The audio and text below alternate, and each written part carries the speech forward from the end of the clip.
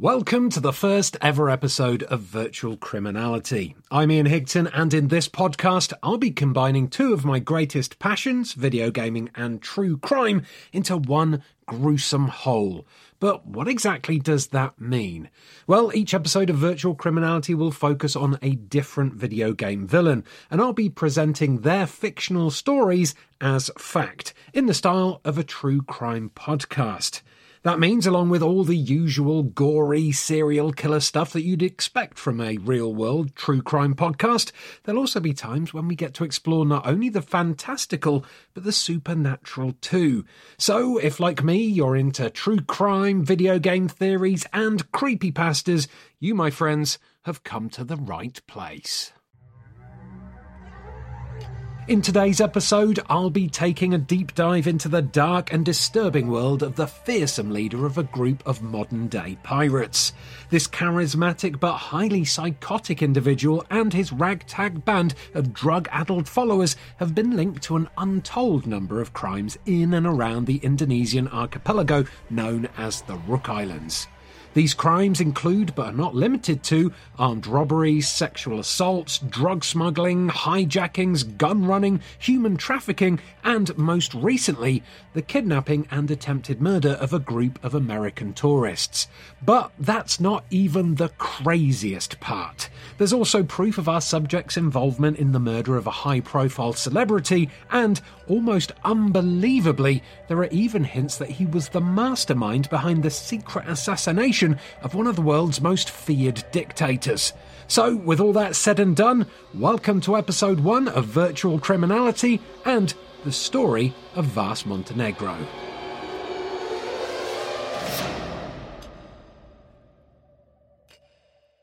Not much is known about the early life of Vaas, Montenegro, aside from the fact that he was born in 1984 on the Rook Islands archipelago in Indonesia, which, if you've never heard of it before, consists of two major islands, imaginatively titled the North Island and the South Island.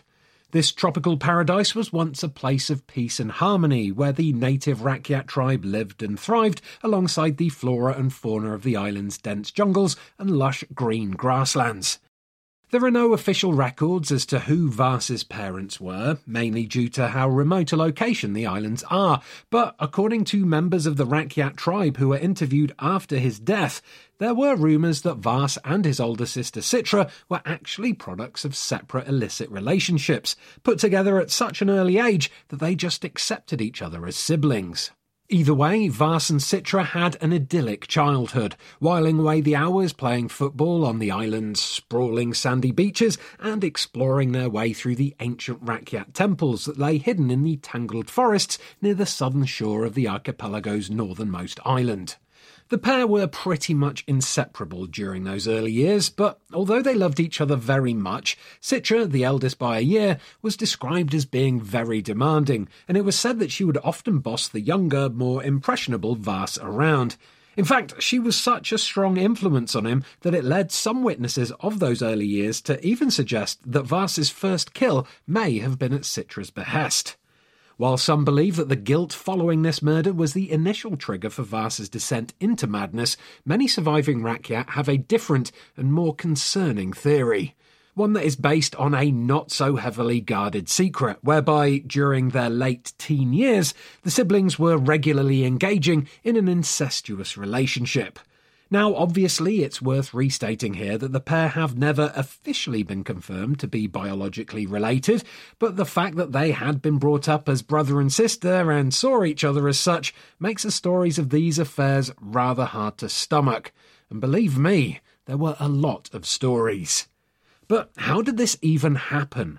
Well, Citra, it turns out, was seen to be a semi-divine figure by some of the more spiritual members of the Rakyat tribe.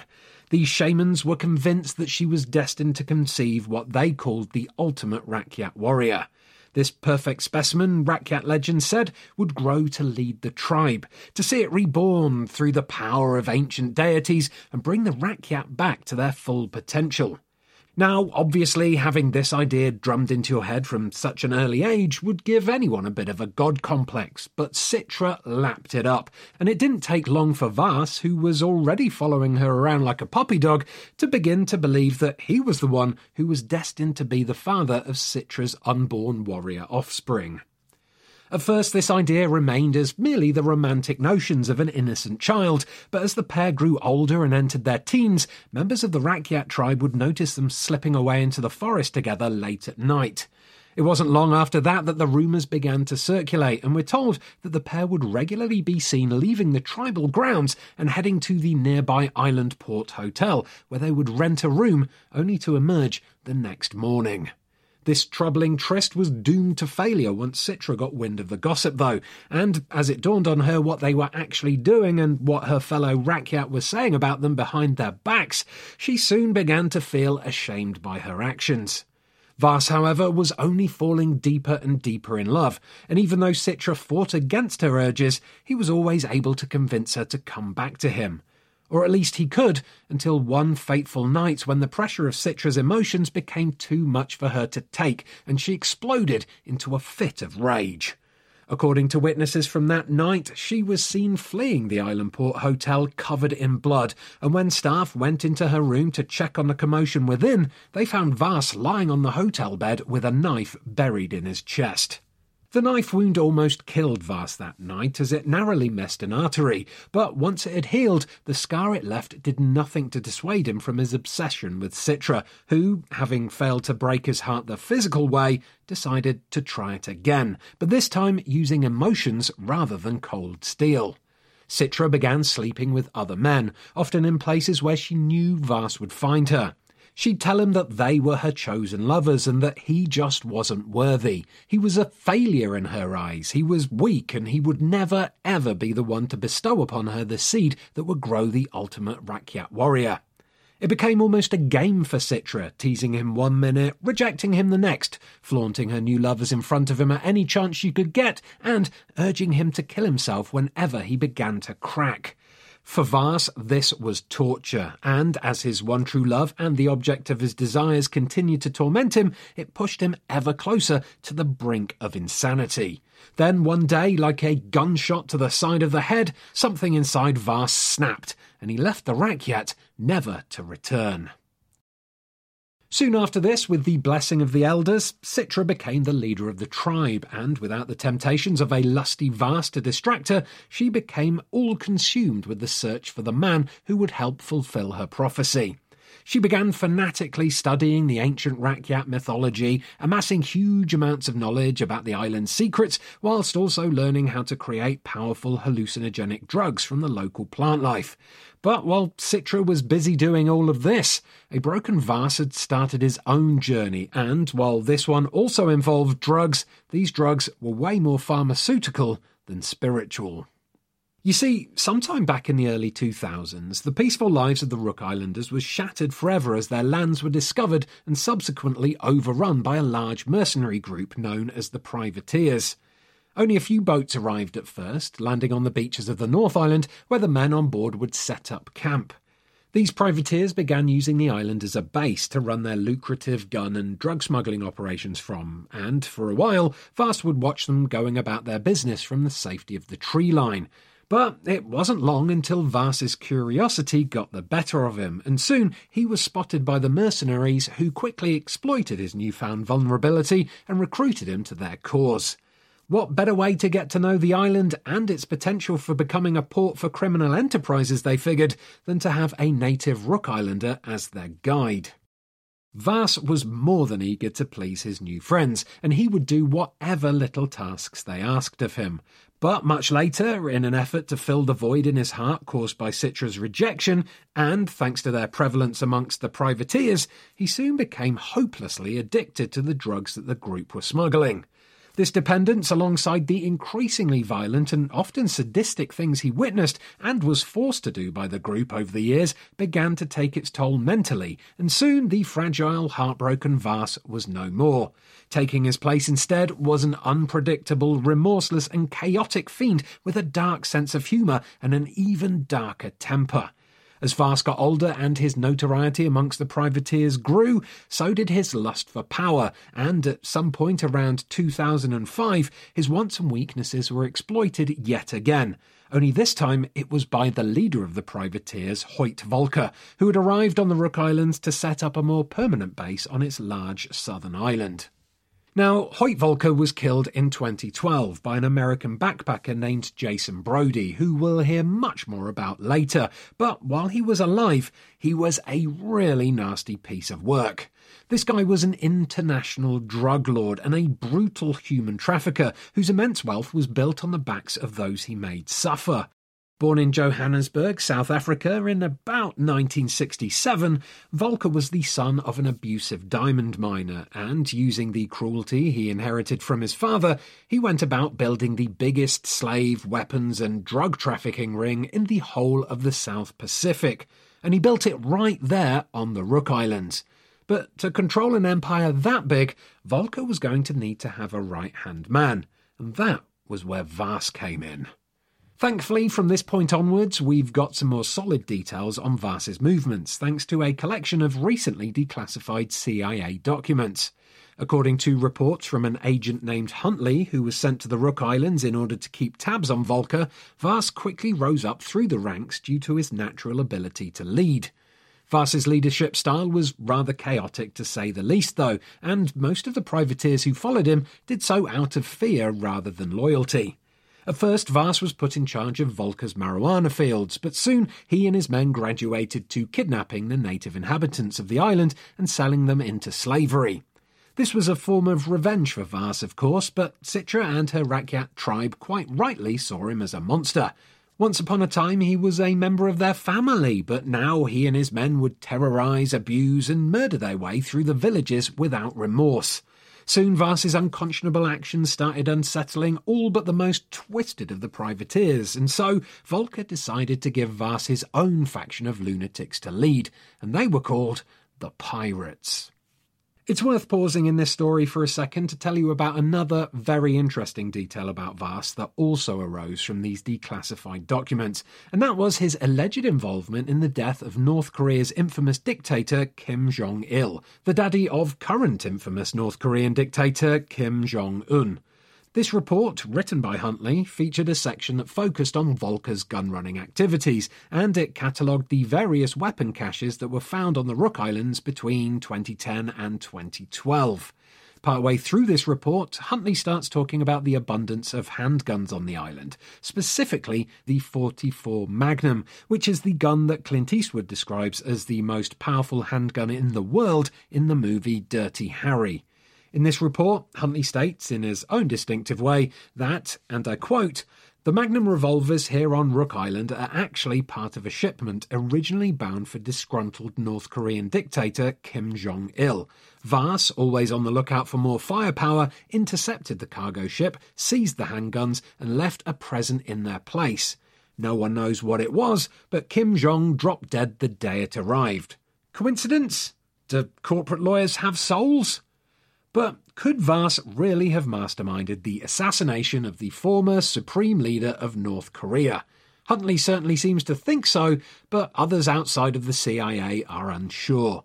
Most people agree that Vaas and his pirates almost definitely intercepted the shipment, and that he probably did replace the guns with something else, potentially a chemical weapon cooked up by a notoriously drug-addled doctor who lived on the island during that time, but as to whether or not he was specifically aiming to harm Kim, or if it was just a happy accident, is something we'll probably never know for sure.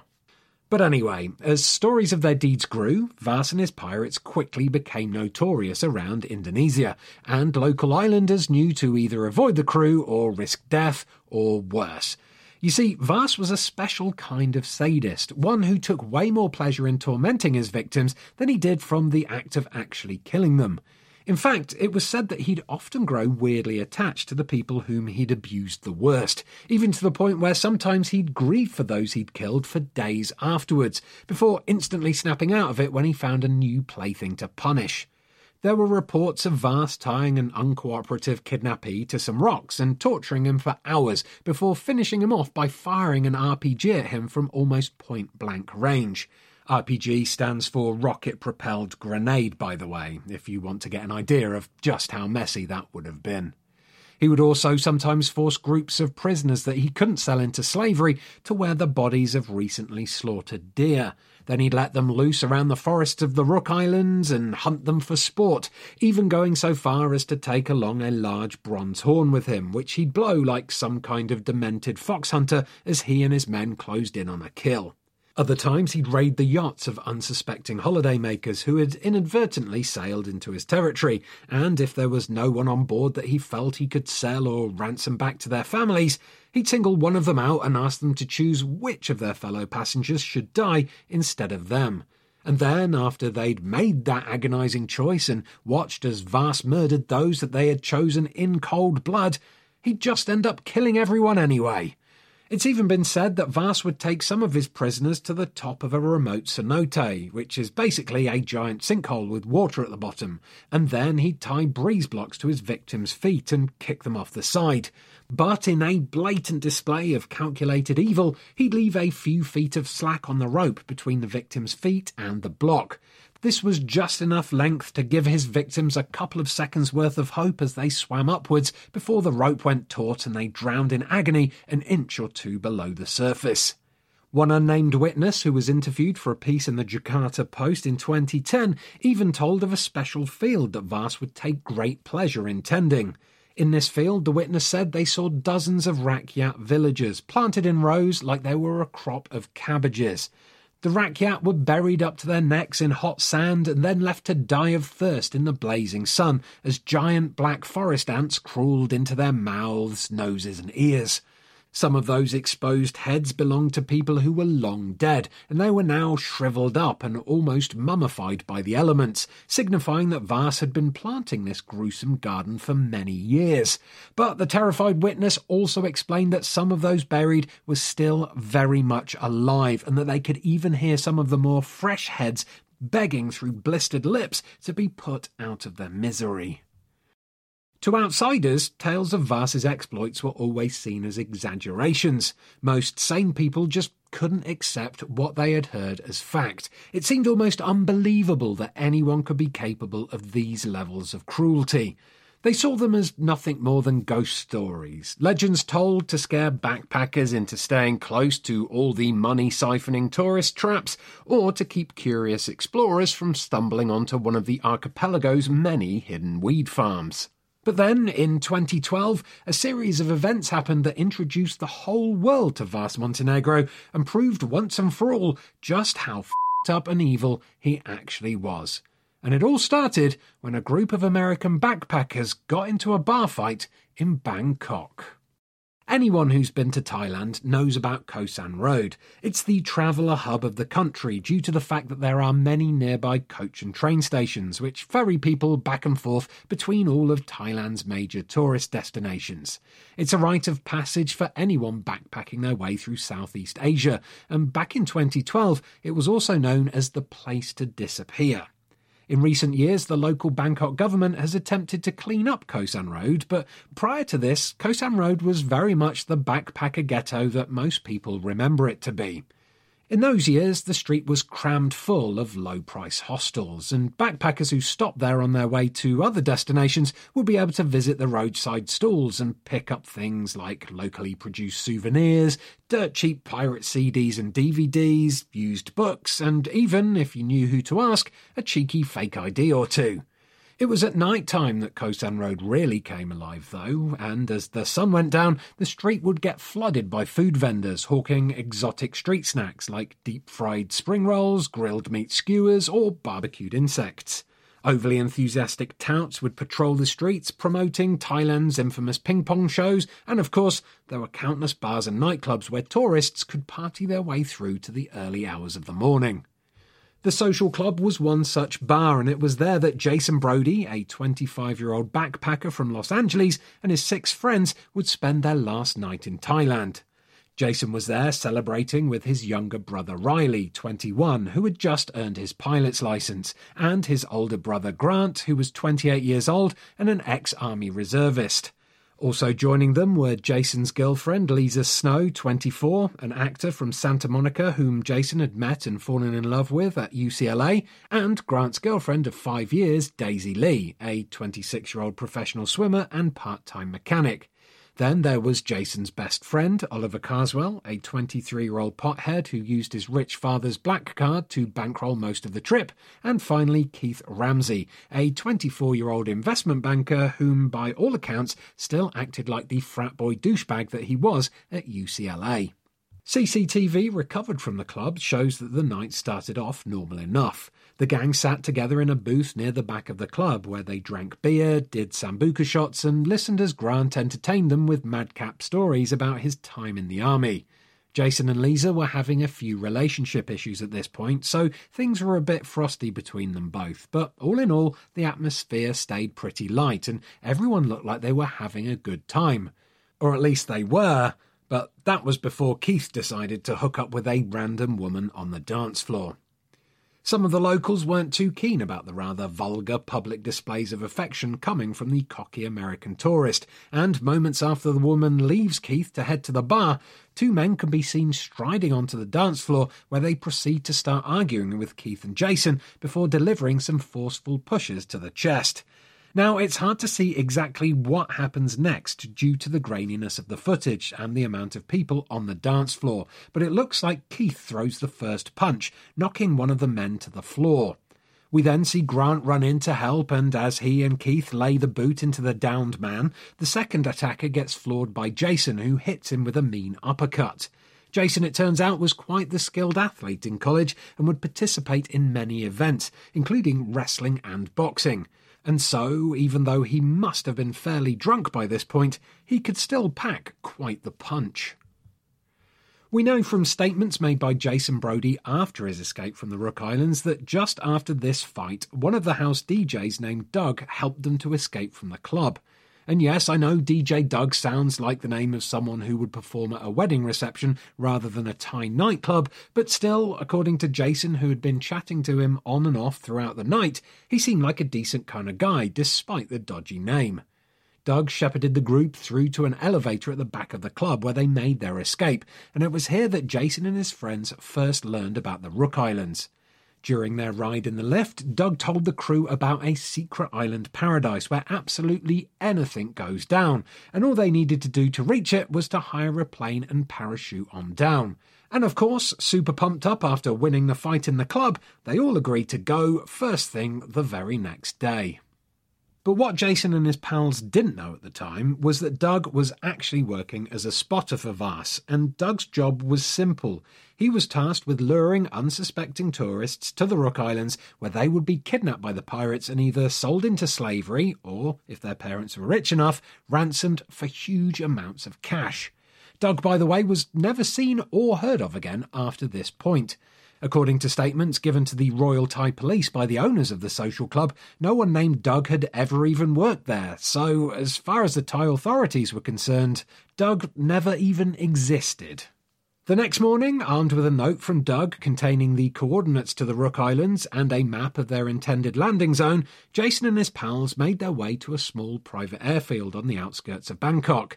While Oliver paid for the flights and equipment, the others excitedly climbed into their jumpsuits and then onto the small propeller plane that would carry them to their jump destination, a point just above one of the main beaches on the North Island. From here on out, everything we know about the events that followed are taken from witness statements and media interviews given by two of the group's survivors, Jason and Lisa.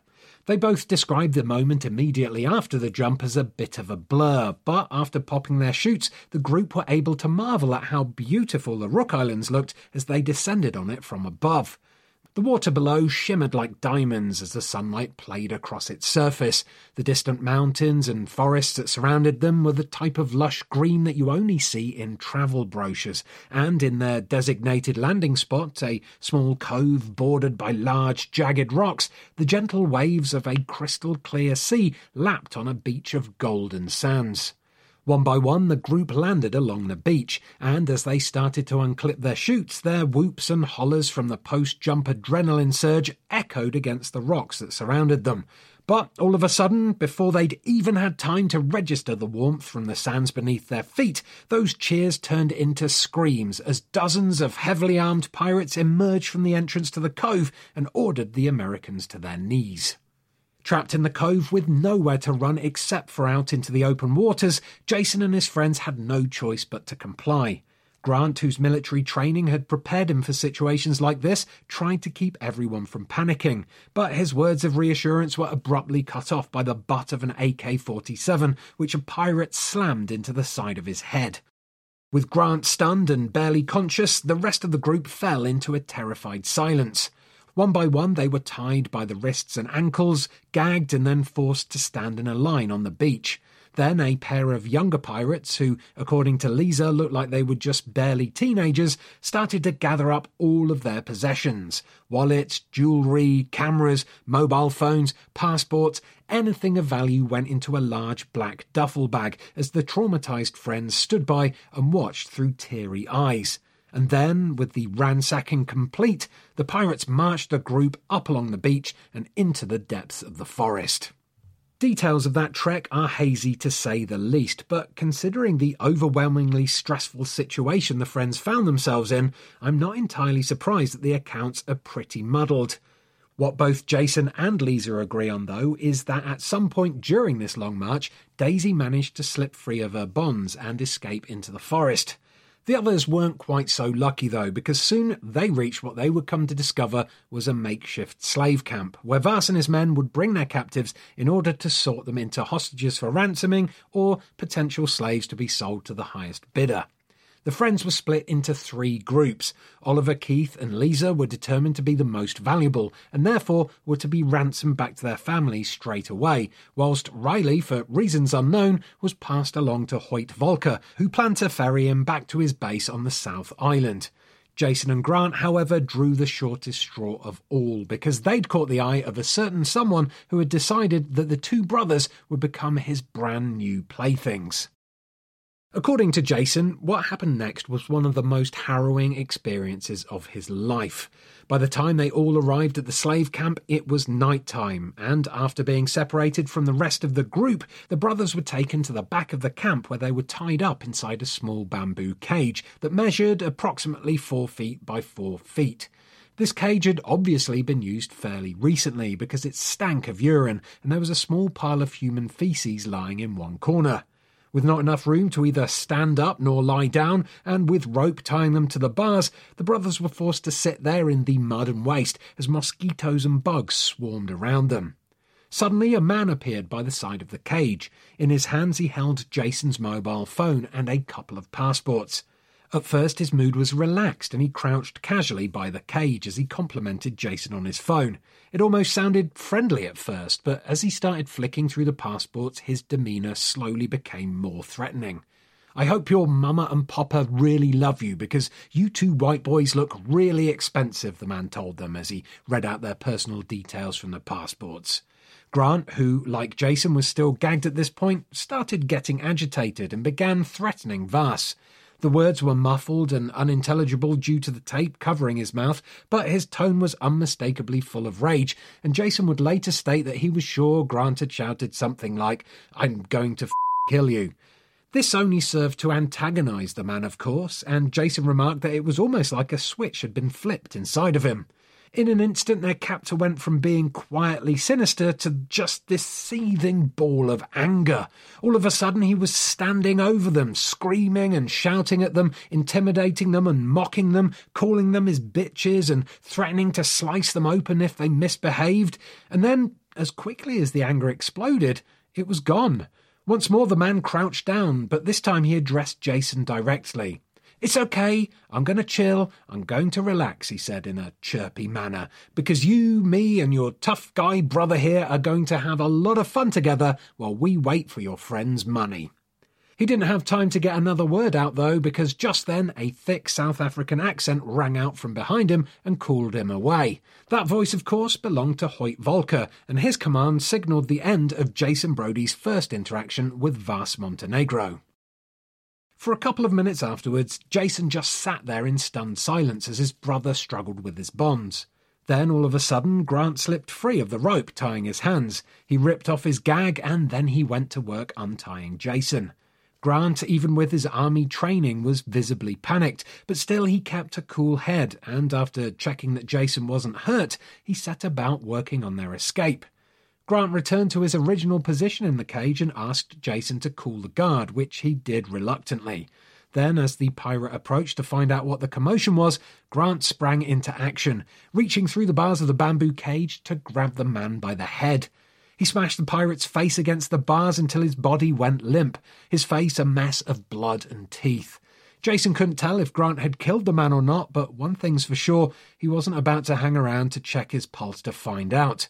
With their only guard incapacitated, Grant quickly managed to break open the door to the cage, and he and Jason slipped out into the darkness. From this point onwards, Jason stuck close to Grant and followed his every move as they snuck through the camp looking for their friends. They stuck to the shadows for the most part, but sometimes they had to crawl on their bellies underneath rickety bamboo huts that had holes in the floor, and through those they could see drunken pirates going about their business above. Even though it felt like they were making their way through literal hell on earth at this point, Jason never doubted Grant for a second. If anyone could get them all to safety, Jason thought, it was his big brother. But as the pair silently made their way through the camp, searching for Riley, Lisa and the others, Jason could hear Vaas's voice tearing through the night, and it chilled him to the bone. He was torturing captive Rakyat, hitting them, cutting them and calling them rejects before systematically shooting them all in the head.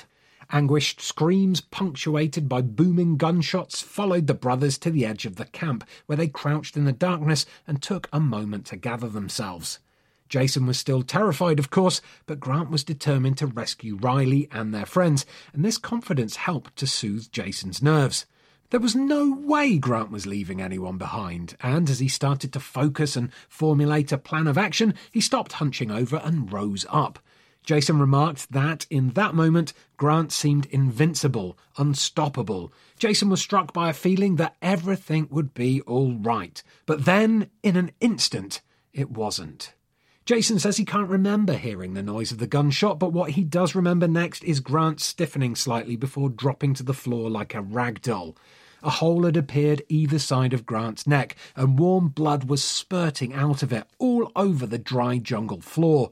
It looked like tar in the darkness, and as Jason screamed his brother's name, he pressed his hands onto the wound to try to stem the bleeding.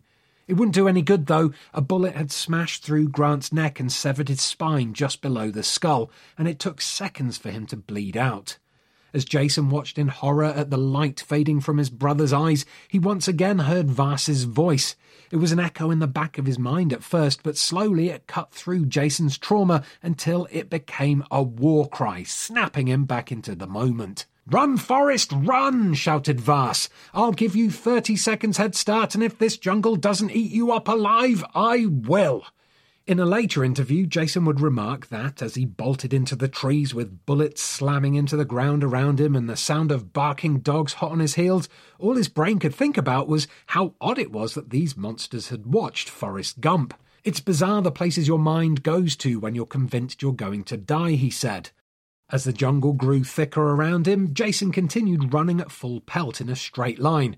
With the shouts of Vaas's pirates growing ever closer, it was only a matter of time before he was caught and killed, or worse. So Jason powered forwards, using every ounce of energy he had left.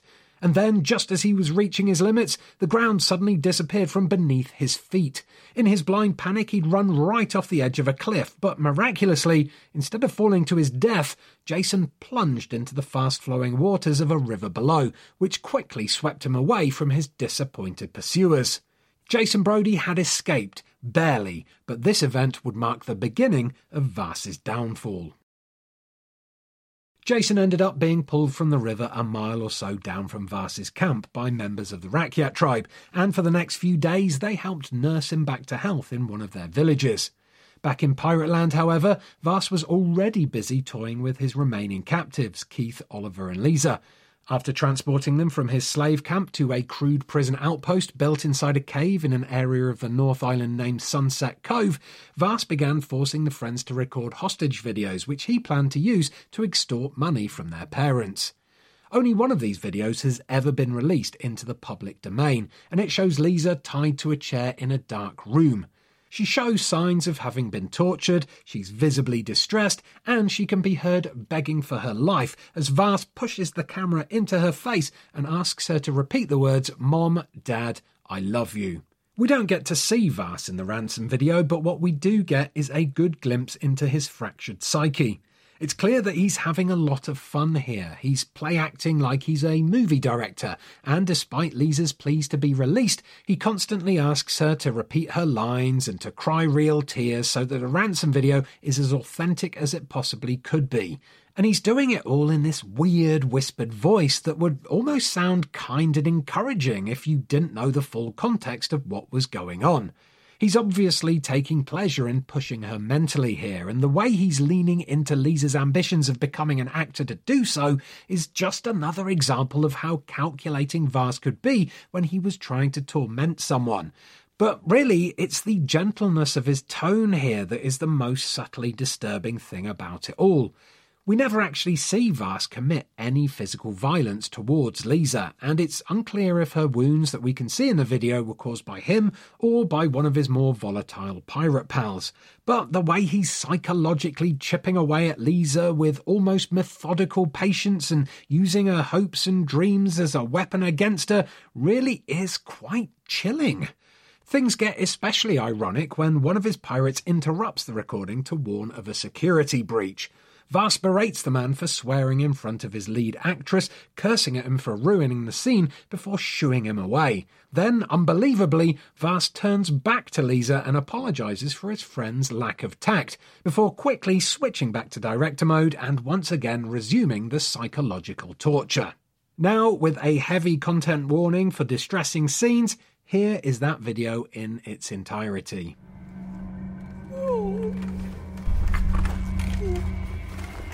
Please. Okay. No. Mom. Dad. Mom. Dad. I love you. I want to go home. Okay. Do it again. I want real tears. No. Hey, real tears, okay?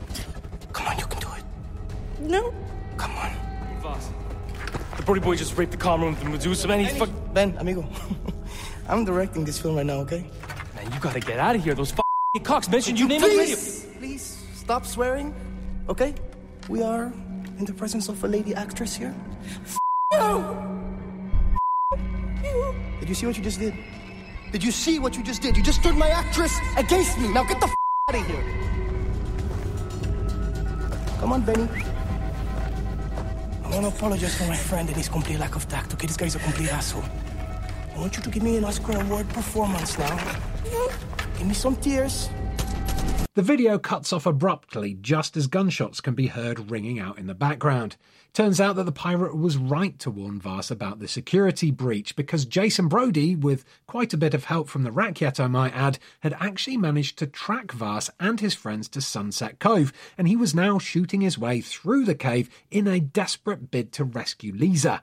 Now, I know Jason doesn't come across too well in some of the interviews he took part in immediately after his escape, and if you've seen them, you'll know what I mean. He's pretty arrogant about the whole thing, boasting about how his time on the island honed his reflexes and enhanced his strength, and how killing the pirates, and I quote, feels like winning, but I think you've got to hand it to him for having the balls to try to rescue his friends, rather than just taking the easy route and escaping the island. The sensible thing would obviously have been to try to head to the mainland and seek out help from the Indonesian National Police, but God knows how long that would have taken and what would have happened to his friends in the meantime. Plus, this seems like a decent way to honour his brother, who undoubtedly would have done the same thing. In one interview with the Washington Post, Jason shared his brother Grant's last words, which were, "I promised Dad I'd take care of you two," and this, he said, was one of the main reasons why he decided to risk his own life and go back for Riley and the others. Unfortunately for Jason, however, this rescue mission, as brave as it was doomed to failure. Just as Jason was about to reach Lisa's location, a pirate stepped out of the shadows and blindsided him with the butt of a rifle, knocking him unconscious. According to Jason, he was awoken later by the strong smell of gasoline and an unbelievable pain in the side of his head where he'd been struck by the weapon. He tried to touch the wound, but his arms were strapped to a wooden chair and he couldn't move. In front of him, also tied to chairs, were Lisa and Oliver. Both were awake and both looked terrified. Lisa would go on to tell the Indonesian National Police that while Jason was knocked out, the trio had been moved from the prison to the ruins of the old Island Port Hotel complex nearby, which, if you remember, was the location where Vaas and Citra used to go for their secret meetups back in the day. But anyway, as Jason's vision began to clear, he saw Vaas emerging from a crumbling wall behind Lisa. Well, okay, emerge is the wrong word, because Jason described Vaas's entrance as more of a dance, with Vaas almost gliding across the floor, spinning and turning and clutching a huge can of gasoline like a dance partner as he poured it liberally over the floor, walls and captive occupants of the room. Lisa describes the horror of this moment in her statement pretty well. She could hear Vaas speaking, but the words wouldn't register because she was fixated on the lighter in his hands that he was struggling to ignite. "Please don't light, please don't light, please don't light," she repeated over and over in her head, praying to any gods who would listen. And for some reason, it didn't light. Vaas, who was flipping in and out of intense bouts of rage at this point, pushed the broken lighter into Jason's top pocket and wandered back over to the now understandably hysterical Lisa. She remembers then recoiling from his hand as he tried to stroke her cheek. She remembers how his voice suddenly became reassuring and gentle as he leant in close and whispered in her ear that everything was going to be okay. But most of all, she remembers an intense explosion of heat rising up in front of her as Vaas casually threw a lit match into the pool of gasoline on the floor. Now, obviously, both Jason and Lisa managed to escape from this predicament, but how they did so is a little unclear.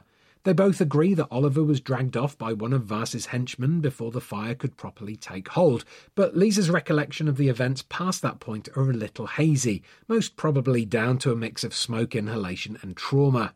Jason maintains that he was able to break free from his chair thanks to a section of the floor collapsing below him, and that he fought his way through the raging inferno back to where Lisa was trapped.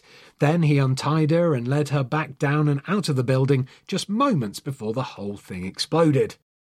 Now, if you think that sounds far-fetched and a little bit too Hollywood action movie to be true, I don't think anyone would blame you. But to be honest with you, you could say the same thing for most aspects of this case, so I think it's only fair to give Jason the benefit of the doubt here.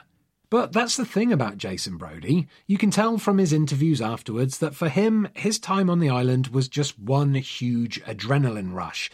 Other survivors like Keith and Daisy refused to even speak to the media, preferring to just try and move on as best they could. But Jason, he revelled in the attention. It should really come as no surprise then that after this fresh escape from the jaws of death, Jason's confidence skyrocketed, and so he quickly moved on to his next course of action, and that was to rescue his brother and the rest of his friends. To cut a long story short though, because boy does Jason love to talk a lot about himself during these interviews, soon after he and Lisa escaped from the burning hotel, Jason met up with Vaas's sister Citra at one of the North Island's temples.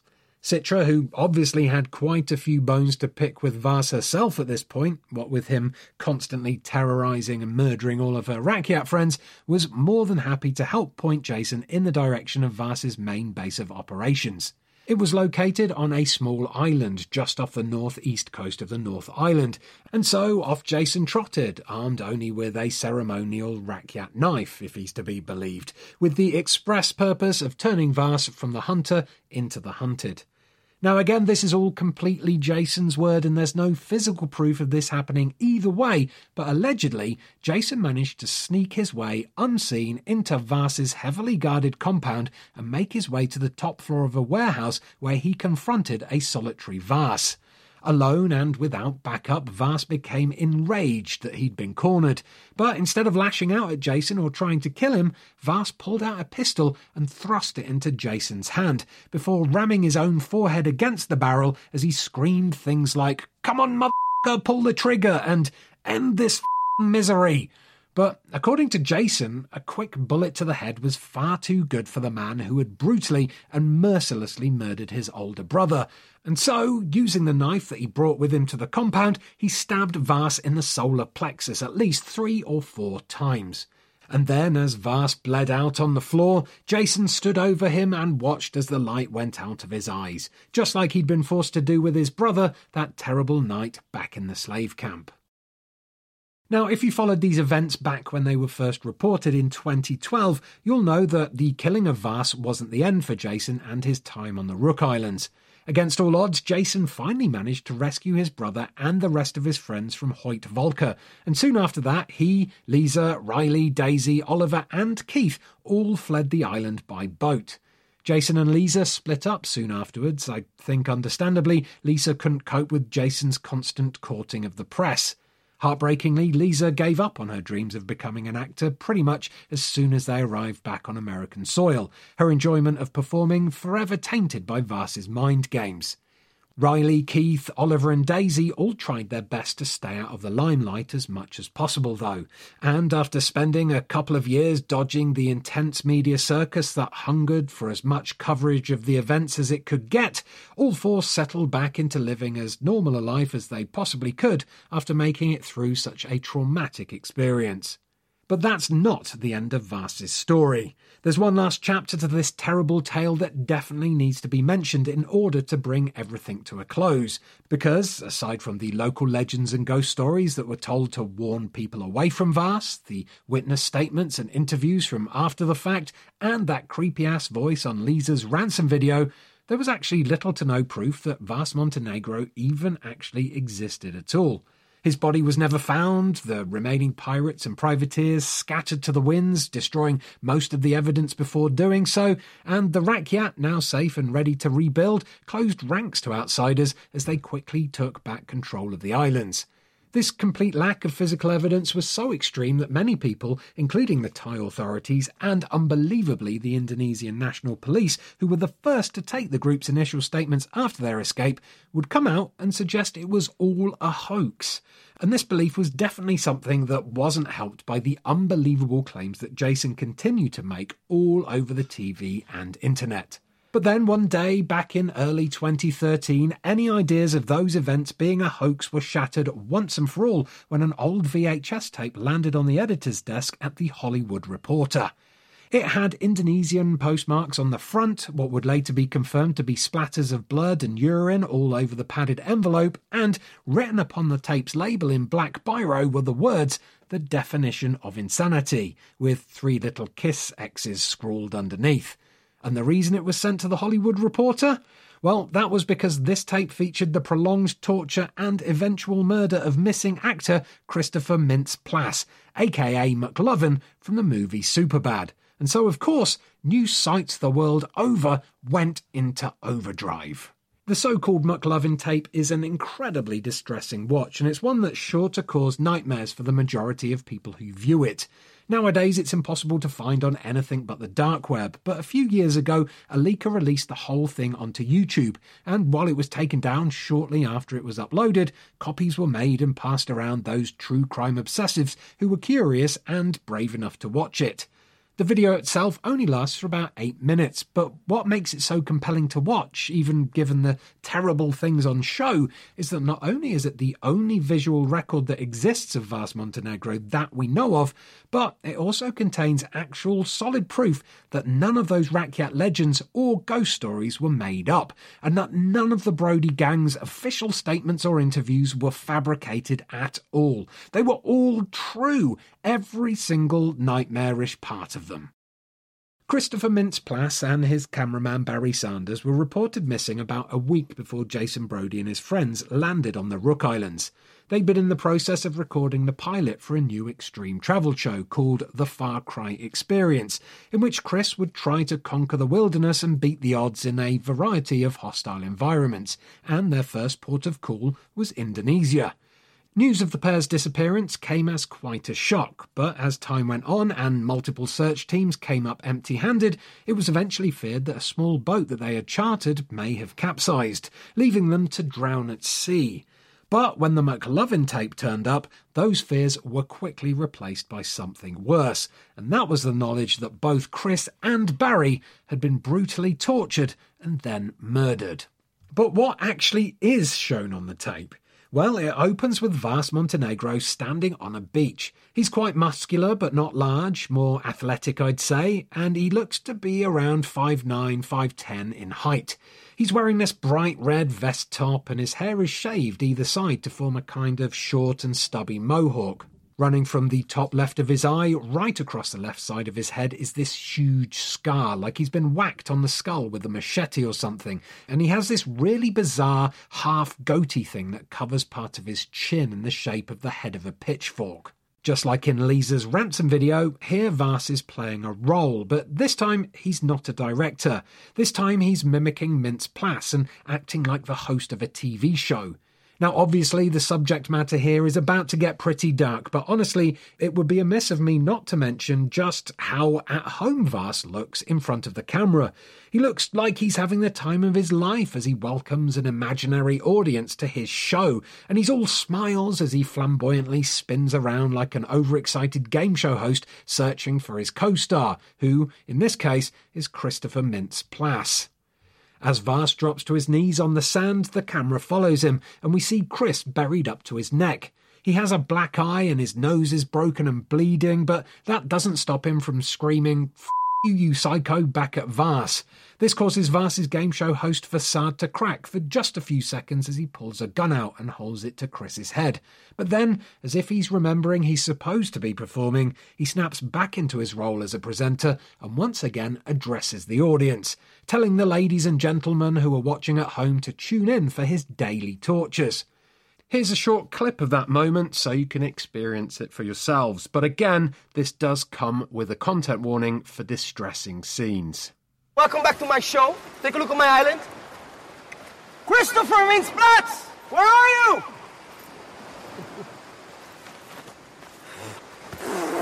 Chris, say hello to the internet peoples. You psycho!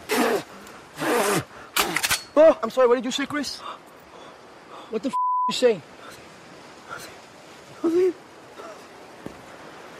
Okay, I did not decide if I want to kill Chris or not. What? I want to know what you people think. The video quality of what happens next varies wildly, as Vaas then tortures Chris over the course of a whole week. And just a heads up for all you eaters out there, this next bit is going to get pretty hard to listen to.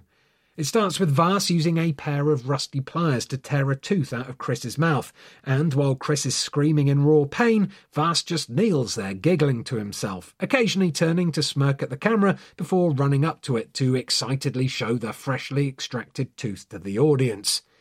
The next torture sees Vaas using a gigantic truck battery to deliver a sustained electric shock to Chris's head. As Chris screams, vomits, and eventually passes out, Vaas can be heard chuckling and talking to himself about how funny it all is. On the third day, things switch up from brutal physical torture, and we get another good look at how Vaas likes to use hope and the promise of mercy to further torment his victims. After being heard promising Chris some water and fruit, Vaas leaves the frame before quickly returning with what looks to be a giant fish bowl. Vaas then sits behind Chris and tells him to open his mouth, which Chris does eagerly.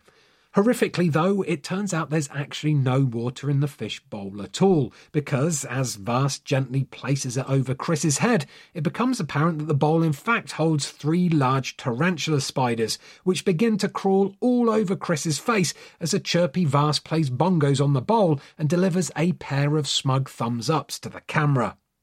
From there on out, it's just scene after scene of unbelievable acts of cruelty against Chris.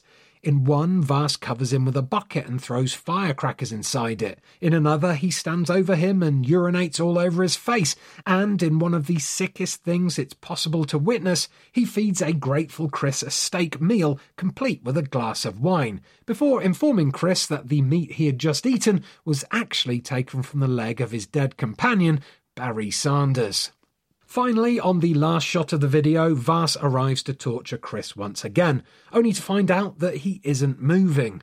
When Vaas realises that Chris isn't breathing, he suddenly drops his facade again, and for a split second, it almost looks like he's panicking, like maybe the old Vaas is still inside there somewhere after all.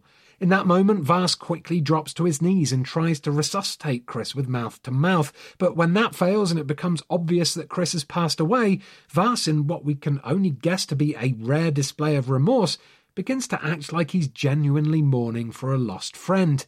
He rests his forehead against Chris's and sits there motionless for a couple of seconds before the silence is broken by a pirate who enters the frame to tell Vaas that a group of skydivers have landed on the island. Then, in a perfect showcase of just how quickly Vaas could move from one obsession to the next, the grief-stricken look on his face changes to this gigantic, beaming smile, and he gets up and runs excitedly out of the frame towards the unsuspecting Jason Brody and his unfortunate friends. And that, my friends, was the utterly twisted tale of Vaas Montenegro, the pirate king of the Rook Islands. But is this really the end of his story? With no body found and with multiple eyewitnesses coming forward with reports of a man matching Vaas's description being sighted in and around the Caribbean island of Yara, perhaps his run-in with Jason won't be the final chapter after all, especially as some of the more believable sightings have happened as recently as October 2021. I'll keep you posted if I hear anything else, of course, but for now it's time to thank you all for listening to the show. This was just the first of hopefully many episodes of Virtual Criminality, so if you enjoyed it, do follow @VirtualCrimePod on Twitter, subscribe to this podcast wherever you can to hear the next episode as soon as it's uploaded, share it with your true crime / video game obsessed friends, and come back soon for Virtual Criminality Episode 2, where I'll be exploring the criminal origins of Leyland Van Horn, aka Serial Killer X.